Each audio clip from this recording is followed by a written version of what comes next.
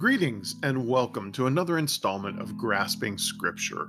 Today we're going to tackle the 5th chapter of Paul's letter to the church at Ephesus. So we'll be in Ephesians Chapter 5. Now, Ephesians Chapter 5 sets up the idea of the next couple chapters, really. And that idea is that we need to be living in the light of Christ. He's already talked to us about living as children of light. Now he's going to talk about what that looks like in general. And then as we live out our relationships, whether that be a marriage relationship between parent and child, in the context of that day and age, relationship between slave and master, and then goes on from there. Although we've delved into the 6th chapter now, so let me stop and say, let's turn to the Lord in prayer, and then let's turn our attention to chapter 5. Join me as we pray. Heavenly Father, we turn to you thanking you for your word, thanking you that you have preserved the text of the Bible, that we may study it, that it has guided the faith of believers for all of this time, that you have guarded its truth, and that you have brought us the insight and wisdom, the openness of heart and of eyes through your Spirit, that we may hear your voice as we see your word. And Father, we thank you for your word in the flesh, Christ Jesus, for his redeeming work, and that we may know you through knowing him. He is our Savior, our Redeemer, our Lord. Thank you, Father. In Jesus' name we pray. Amen.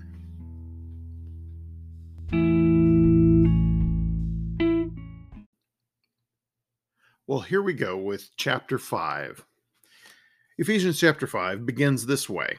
And again, I'm reading from the New Living Translation. It's kind of my preference for doing this type of a study right now, because it's frankly not the English translation that I'm most comfortable with or most familiar with.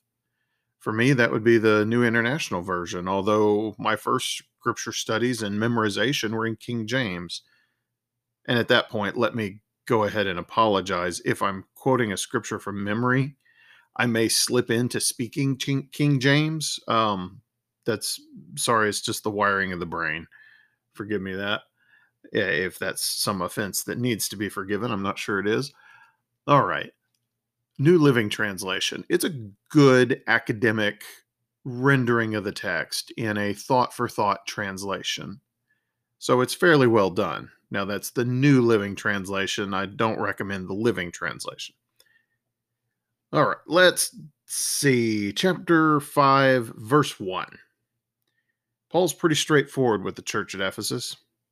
Imitate God, therefore, in everything you do, because you are his dear children. Now, I'm not going to go back and rehash 4. You're welcome to do that, where he talks about how we are children of the light and how we are to live as children of the light. Here he's applying that in a very practical sense, not just, here's what you are and how you should be, but it should look like something. And the easiest way to figure out what it looks like to live as children of the light is to be imitators of God in everything that we do. It's become trite, but the what would Jesus do is not a bad question when applied properly. Look for the answer. I think all too often we decide Jesus would do whatever it is I decided I wanted to do. Well, if that's true, then the Jesus you worship isn't the God of the universe, and you really need to straighten that out.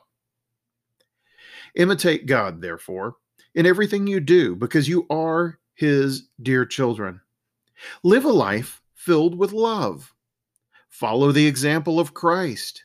He loved us, and he offered himself as a sacrifice for us, a pleasing aroma to God. What's he saying there?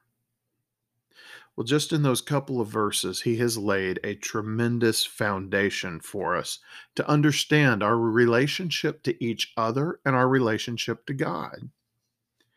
Christ pleased God when he offered himself as a sacrifice.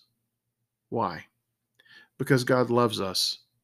And God, before the beginning of creation, had laid out the plan for how we would be restored, made right with him. And the sacrifice of Christ was the culmination of that plan, atoning for our sin when he had none, for the simple reason that he loves us. As it says, he loved us and offered himself as a sacrifice for us. Now, the first half of verse 2 says, live a life filled with love, following the example of Christ. Now, if you're wondering what's the example of Christ, well, that's that whole second part. He loved us and offered himself as a sacrifice for us. So if we're going to love each other, if we are going to be filled with love and follow the example of Christ, there's no way around it, fellow believers. We are called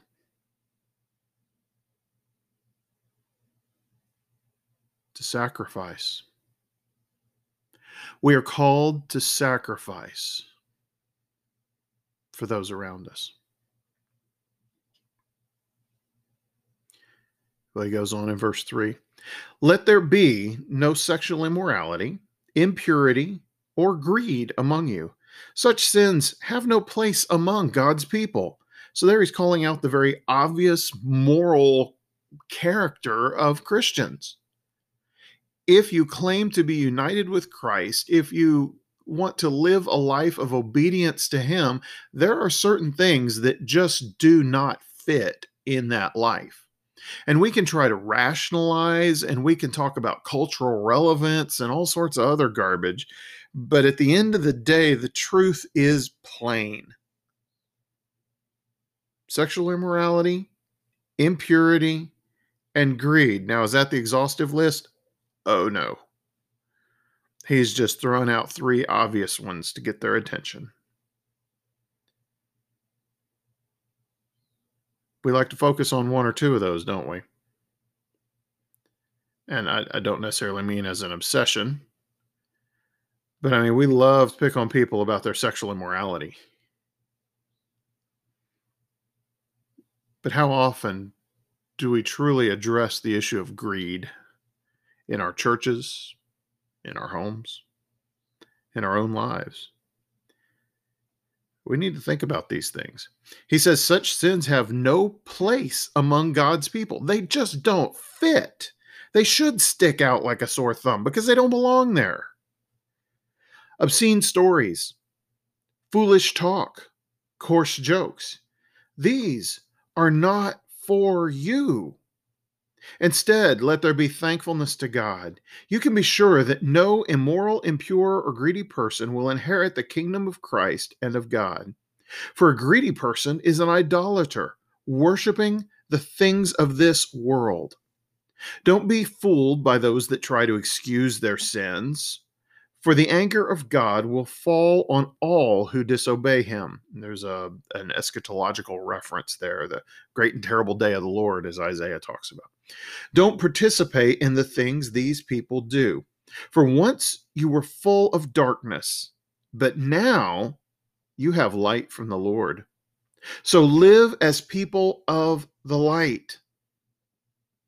And I'll say there where it says light, I've seen notes that say that some of the early manuscripts actually use the word spirit there instead of light. So there's kind of a synonymous idea there, that light being the light of Christ, the presence of God. For once you were full of darkness, now you have light from the Lord. So live as people of the light. For this light within you produces only what is good and right and true. Now, we've covered a lot of territory there, and yet it's territory we need to hear. There are certain things in this life that are incompatible with following the will of God. The short list: sexual immorality, impurity, greed. But there's more. There's obscene stories. So, well, God doesn't care if we tell dirty jokes or if we cuss. Um, Ephesians 5, verse 4. Yeah, he does. He says there's no place for it in the lives of believers. So, no obscene stories, no foolish talk, no coarse jokes. These are not for you. They're not to be part of your life anymore. Not saying they necessarily are now, but they shouldn't be if they are, and they shouldn't become part of your life later. Why? Because it doesn't show the light of God in your life. You can't say, I live my life for Jesus, and yet pay absolutely no attention to what Jesus has to say about your life. It's not the same thing.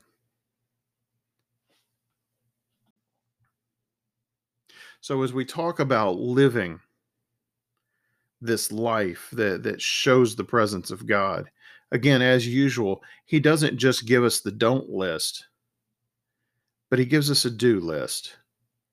Don't let these things be part of your life, but instead let there be thankfulness to God.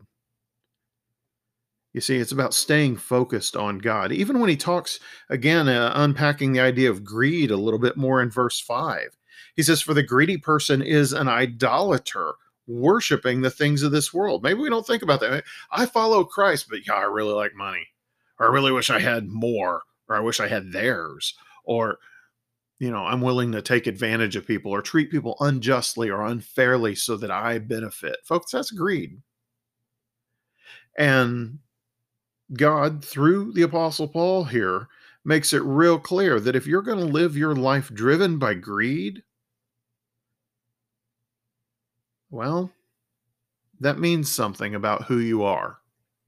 It means that there is something in your life you have chosen to worship and pursue with who you are. With, as I like to, to paraphrase the Shema or paraphrase the Great Commandment, there's something in your life you like to pursue with all that you are and all that you have. The problem is that's not God. That's that thing you're worshiping as God. It's your greed. God calls us to love him with all of our heart, mind, soul, and strength. Do we? Because if there's something else in our life, if there's some immorality, impurity, or greed in our life that we are worshiping, that we are putting our efforts and our energies towards, that is the focus of our existence, then we aren't worshiping God. We're worshiping that thing. And that thing, whatever it is, has become an idol. And that does not look like a person who is a child of the light and living in the light. Because when we live in the light, no longer are we part of darkness, but we have light from the Lord. So again, with Paul, I encourage you, the end of 8, so live as people of the light. Be different. It is time to be different. For this light within you produces only what is good and right and true. That's it. The light of God, the Spirit of God in your life produces only one type of thing. And that's the thing that is good and right and true. Does that describe your life? Does it describe mine? Verse 10. Paul says, carefully determine what pleases the Lord. We got to seek out what it means to please the Lord. We've got to figure out what that stuff is that pleases the Lord. But not just that, we have to do it. Francis Chan is a pastor, a minister, right now living over in Hong Kong with his family and engaged in ministry over there, but speaks at conferences, writes books, numerous things. Francis Chan tells a wonderful illustrative story about telling his daughter to clean her room and equating that to our obedience to God. That God tells us what we're supposed to do in Scripture. It's pretty straightforward. If we'll read it, there it is. He's told us. But he said it's like him going to his daughter when she was a teenager and telling her to clean her room. If he were to go back later and her room weren't clean, and he were to ask about it, would it be okay for her to respond with this question, or not with a question, but with a response of, well, Dad, I really appreciated what you said. I thought about it for a while. I even wrote it down and memorized it. In fact, after a while of thinking about what it means and imagining what it would look like if I did what you told me to do, I decided to invite some friends over. And those friends came over and we all began to read it and study it and talk to each other about it. In fact, we even translated it into some different languages to see what it would mean, how the meaning might change a little bit as we looked at it from different language perspectives, and even discussing, maybe what it looks like in different cultures. Now, in that illustration, what's the problem? The message was clear. Clean your room. There was tremendous effort expended in studying the message. There was no effort expended in doing the message. Folks, God has not hidden from us what his will is. It is all over his word. He gives us clear marching orders. And it's fine that we encourage each other with those marching orders. It's fine that we encourage each other with these admonitions to pursue what is good and right and true and to live as people of the light. But we're not living as people of the light if all we're doing is studying what it is to be people of the light. If all we're doing is, as he talks about, determining what pleases the Lord, but we're not including with that, and it's inherent in verse 10, by the way, that determine means determine and do. If we're just figuring out what God wants from us, but we're not actually doing it, then the truth is we are living in disobedience to God because we're not doing his will. We're just analyzing, studying, memorizing, discussing, but not doing. We must know his word and do his word. We must seek his will and do his will. We must carefully determine what pleases the Lord. Verse 11, take no part in the worthless deeds of evil and darkness. Instead, expose them. It is shameful even to talk about the things that the ungodly people do in secret. But their evil intentions will be exposed when the light shines on them. For the light makes everything visible. That's why it is said, awake, O sleeper, arise from the dead, and Christ will give you light. You see, there comes a point where we will stand before God. I completely believe the passage, well, all the passages of Scripture, but the passage of Scripture that says that every knee will bow and every tongue confess that he is Lord, that Jesus is Lord. That will happen. I will tell you, it is much better for you if it happens willingly. All of our deeds from darkness will be exposed in the light. But how much better that be the forgiving light of Christ than the light of the judgment seat of God. We will all acknowledge God. Those who in this life acknowledge him and turn to him for salvation have a completely different outcome than those that refuse to acknowledge him in this life, but must face him in the next and acknowledge he is God. And we get to choose which group we're in. Awake, O sleeper. Arise from the dead, and Christ will give you light.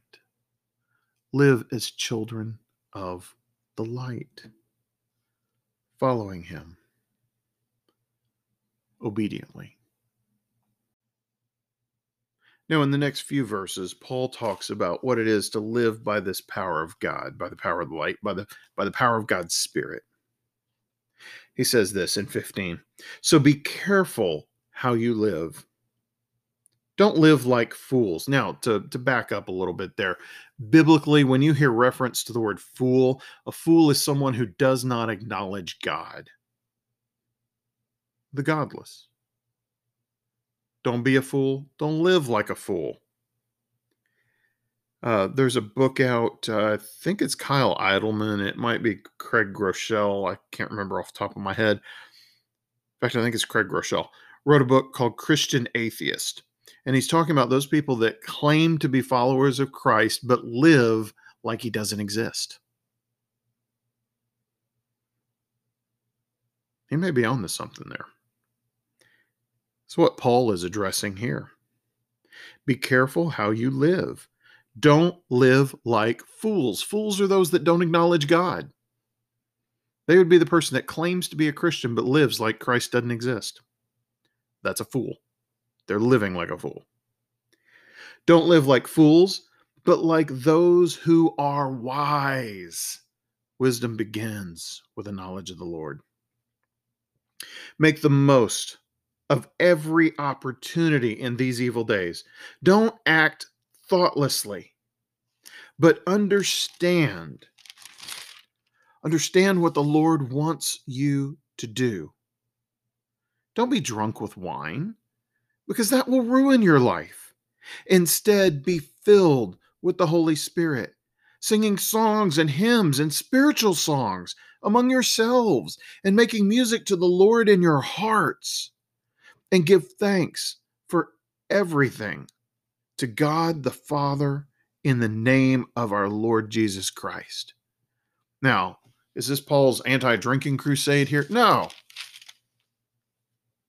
This is Paul saying, look, there are two ways to live. You can live your life in obedience to the Spirit of God, bringing glory to Christ, or you can live like a fool.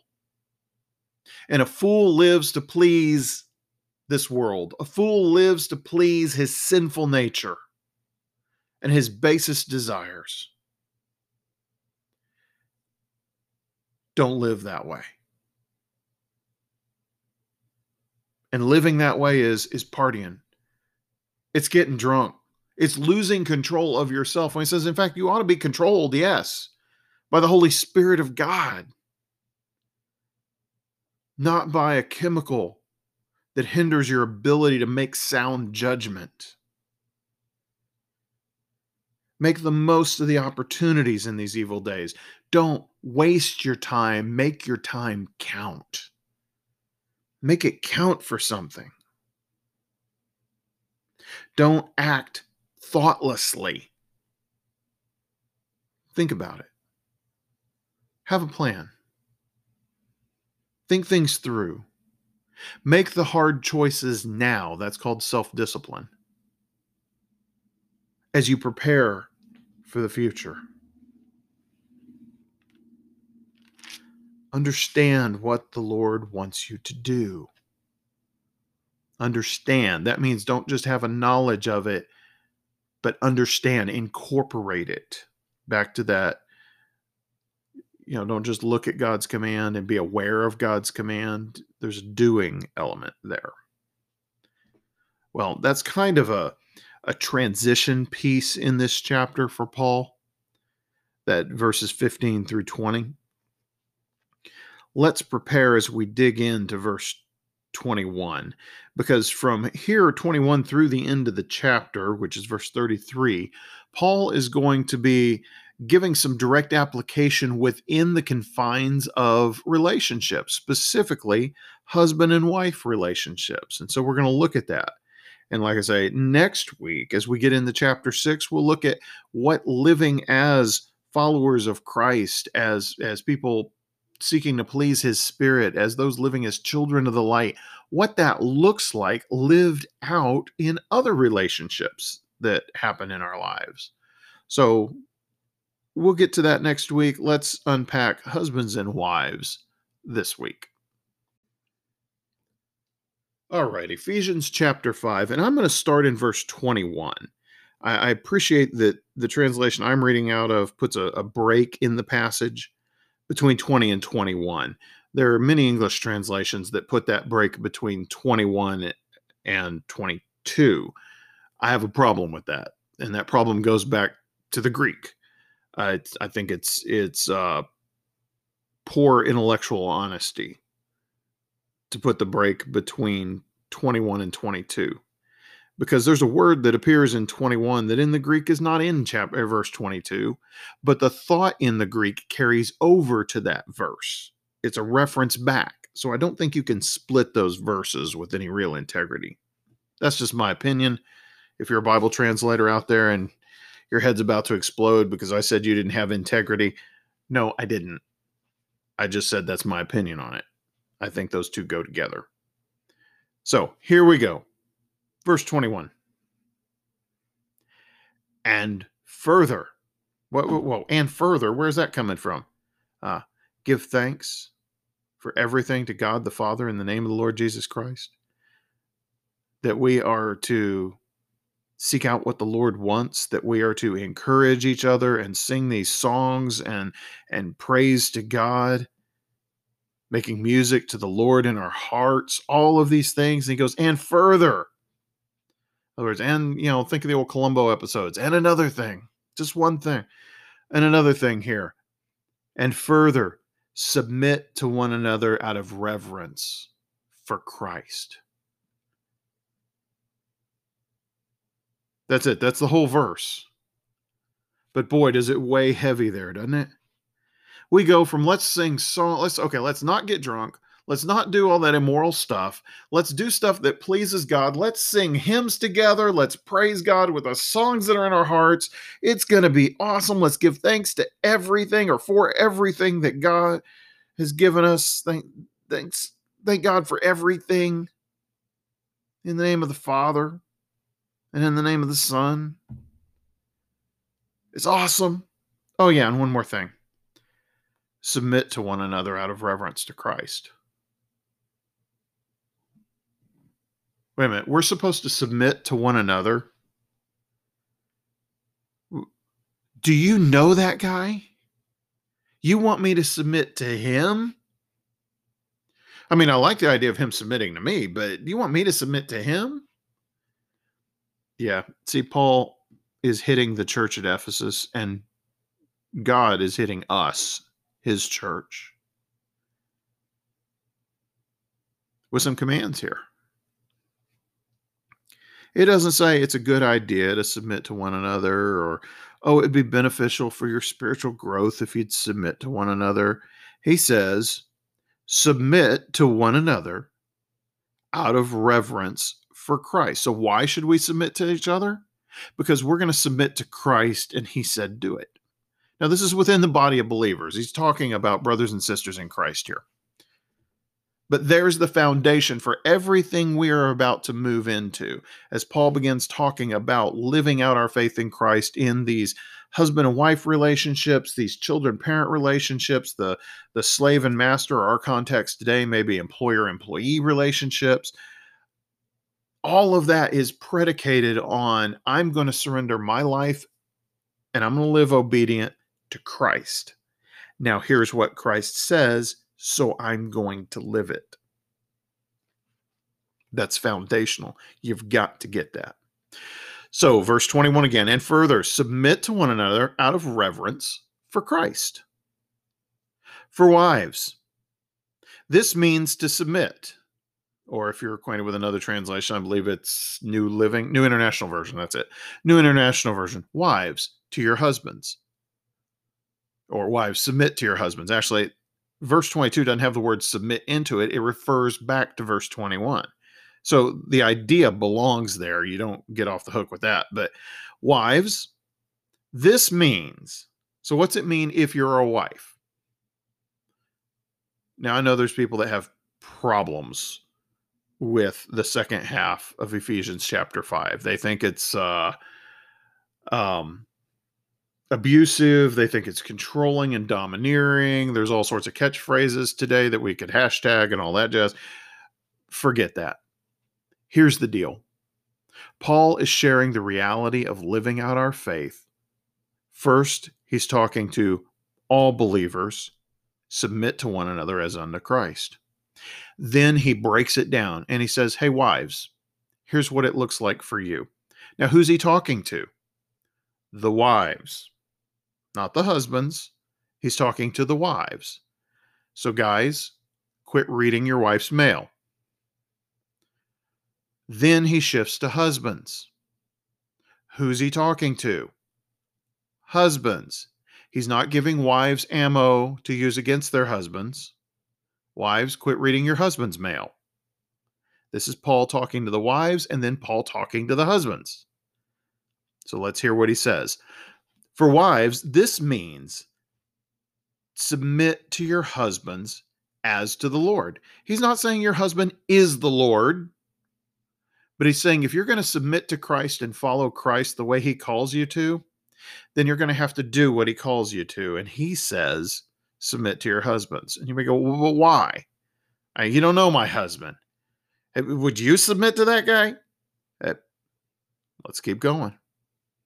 For a husband is the head of his wife, as Christ is the head of the church.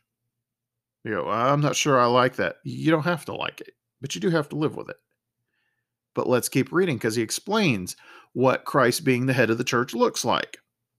He says, he is the Savior of his body, the church. So what? You're saying my husband is my Savior? No, Christ is your Savior. But in your relationship with your husband should be seen to function the way Christ does. In verse 24, he says, as the church submits to Christ, so wives should submit to your husbands in everything. Or so you wives should submit to your husbands in everything. Why? Ladies, if you ever want your husband to be the man, the leader, maybe you long for him to be the spiritual leader. If you never look to him to lead, he will never fill that role. If you are not willing to submit to him, he will never be the man that God has designed him and crafted him to be in your relationship for your blessing and for his. This isn't about who deserves what. This is about God saying, hey, submit to me. And in your marriage relationship, here's what that looks like. Now, I know there are people that abuse this passage. I can't control that. But I can call us back to the truth of what God's word says. Now we're going to shift gears. He's talked to the wives. Now he's going to talk to the husbands. And I always find this one really profound as a husband. Because to the wives, he says, for the wives, this means submit to your husbands as to the Lord. But to the husbands, he says something different. Now, does submission apply to the husbands? Yes, it does. Because remember verse 21? Submit to, yeah, that's right, one another. It's not just the wives to the husbands. Husbands, you have to submit to your wife too. I'm going to let you chew on that one for a little bit. Because we're called to submit to each other in the kingdom of God. Why? Because we're doing it out of reverence for Christ. Really what we're doing is we're submitting to Christ, and living that out in obedience looks like submission to each other. But in verse 25, he says to the husbands, for husbands, this means love your wives. Why would Paul think it's necessary to tell husbands that they need to love their wives? Well, I would say probably because that's a problem. Guys, God created us in general as I think fascinating creatures.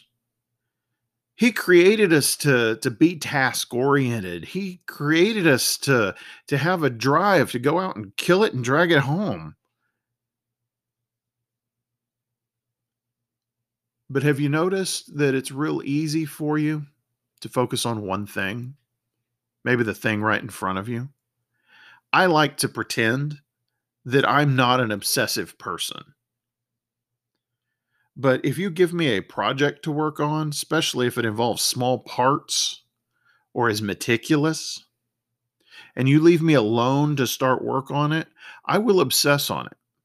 I will focus on it to the exclusion of everything around me. And I will take care of the details and the little intricate pieces. I do this a lot when I'm fixing things, like mechanical things that have broken, that sort of thing. It's part of my wiring to do that. Or maybe for you it looks different. Maybe for you it's footballs on TV. And everything else in your world drifts away, and your entire attention is focused on the game. And we all know who's going to win the game, right? The team that scores the most points. So we get hung up, guys, on various things. Now, I don't know what that thing is for you in your life, but a caution from God through Paul is, husbands, hey, this means we got to love our wives. We got to keep our wives in that priority spot. Our relationship hierarchy needs to be our relationship with Christ and then our relationship with our wife. For husbands, this means love your wives. Just as, so he's going to tell us how to love our wives, just as Christ loved the church. Oh, hey, it's that whole Jesus and the church relationship thing again. All right. He told the wives that they're supposed to follow me like I'm head of them, like Christ is head of the church, right? You weren't supposed to be reading their mail. But he says we're supposed to love our wives just like Christ loved the church. What'd that look like? Well, here it is. He gave up his life for her to make her holy and clean, washed by the cleansing of God's word. He did this to present her to himself as a glorious church without spot or wrinkle or any other blemish. Instead, she will be holy and without fault. In the same way, in other words, just like that, husbands ought to love their wives as they love their own bodies. For a man who loves his wife actually shows love for himself. No one hates his own body, but he feeds and cares for it, just as Christ cares for the church. And we are members of his body. Guys, you want to live this verse? You want to live out what it is to live in the light of God, to live as children of the light, to live out your Christian faith in a very real sense? It looks like loving your wife. And by loving your wife, I mean sacrificing yourself for her. Be the man that makes it easier for your wife to be the woman God created her to be. Wives, be the wife that makes it easier for your husband to be the man God created him to be. And by the way, there's a key hidden in here. Okay, it's not really hidden. There's kind of an obvious key here to having a great relationship as a husband and a wife. Stay focused on Christ, his call on your lives. And wives, if you're living to make your husband a better man in Christ, and husbands, if you're living to make your wives a better woman in Christ, and giving of yourselves so the other can be what God is calling them to be, and you're doing it because you're being obedient to Christ, then as each one of you draws closer to Christ, you're drawing closer to each other. And that person you're married to is becoming better and better. What an awesome recipe.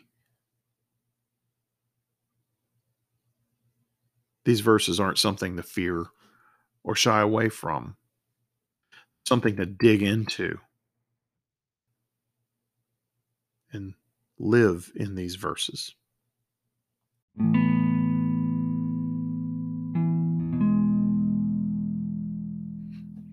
Well, Paul's about to turn all of that on its ear in just a couple of simple verses. In verse 31, he says, "As the scriptures say, a man leaves his father and mother and is joined to his wife, and the two are united into one." Now he's quoting from Genesis there. So he's going way back, early Genesis. He says, "This is a great mystery." And we may go, yeah, this whole marriage, leave home, united, become one. Yeah, I don't, it's a mystery. You got that? No. Paul's saying this is a great mystery, but it is an illustration of the way Christ and the church are one. So again, I say, each man must love his wife as he loves himself, and the wife must respect her husband. What Paul has just done is said for the believer, for the follower of Christ, for those that are the redeemed, that know Christ as their Savior and Lord, that are seeking to live in the light, to live in the Spirit of God. Our marriage to one another says something. It is an illustration. If I could, I'll use a word that's not in the passage. It is a witness to the world about Christ and his relationship to the church. Now, that being the foundation of what Scripture says about marriage, can you understand why, say the Old Testament prophet Micah might have said something like, let's see, how did he phrase it? Oh yeah, God hates divorce. Now understand, if you are divorced, I am not picking on you. You need to go before God with that. There are some scripturally allowed reasons for divorce. There are biblical guidelines that pertain to that. Dig into those, live with those. But at its core, marriage is supposed to be an illustration, a witness to the world about what Christ's relationship to the church is. So when we go out there and we mangle that marriage relationship, when we defile that marriage relationship with adultery, when we throw out that marriage relationship like it didn't have any real significance, can you understand why God isn't happy with that? Why, according to Micah, he hates it? Because we're trampling on the witness of an institution that God set up in the garden. It's been around that long. And it doesn't just exist because it was around that long. It exists because God set it up to show us something and to show the world something. So how can we, right now, sitting here, no matter what is behind us, how can we, where we are at, get this right? If you're married, here it is. Verse 33, "So again I say, each man must love his wife as he loves himself, and the wife must respect her husband." That's the end of that chapter. But there are some huge ideas to unpack there. And we don't have to be comfortable with the ideas. In fact, we shouldn't be necessarily comfortable with what God says to us. It should make us very uncomfortable in all those areas of our lives that we haven't fully surrendered to Him, that we are not living in submission to Him. Those areas of sin we are still battling, or maybe we haven't bothered to battle in those areas, and God's starting to convict us about that. None of that should be comfortable, but it is no less the loving word of our Savior, given to us to build us up, given to us to make us into the people He created us to be, and allowing us to be the witnesses proclaiming to a broken, lost, and dying world that so desperately needs healing and life. Following Him equips us to be those witnesses. So I hope you find the 5th chapter of Ephesians to be challenging. But I also hope you find it to be encouraging and uplifting, because it is all those things. Paul's writing to the church at Ephesus to encourage them, to strengthen their faith, to say, let's get this right. Let's, as some might say today, let's crush it. So, let's not just hear the word, let's do it. Let's grasp hold of it and make it part of our lives. Let's seek out an understanding of God's commands, but an understanding that leads to doing. Let's pray. Heavenly Father, again, I thank you.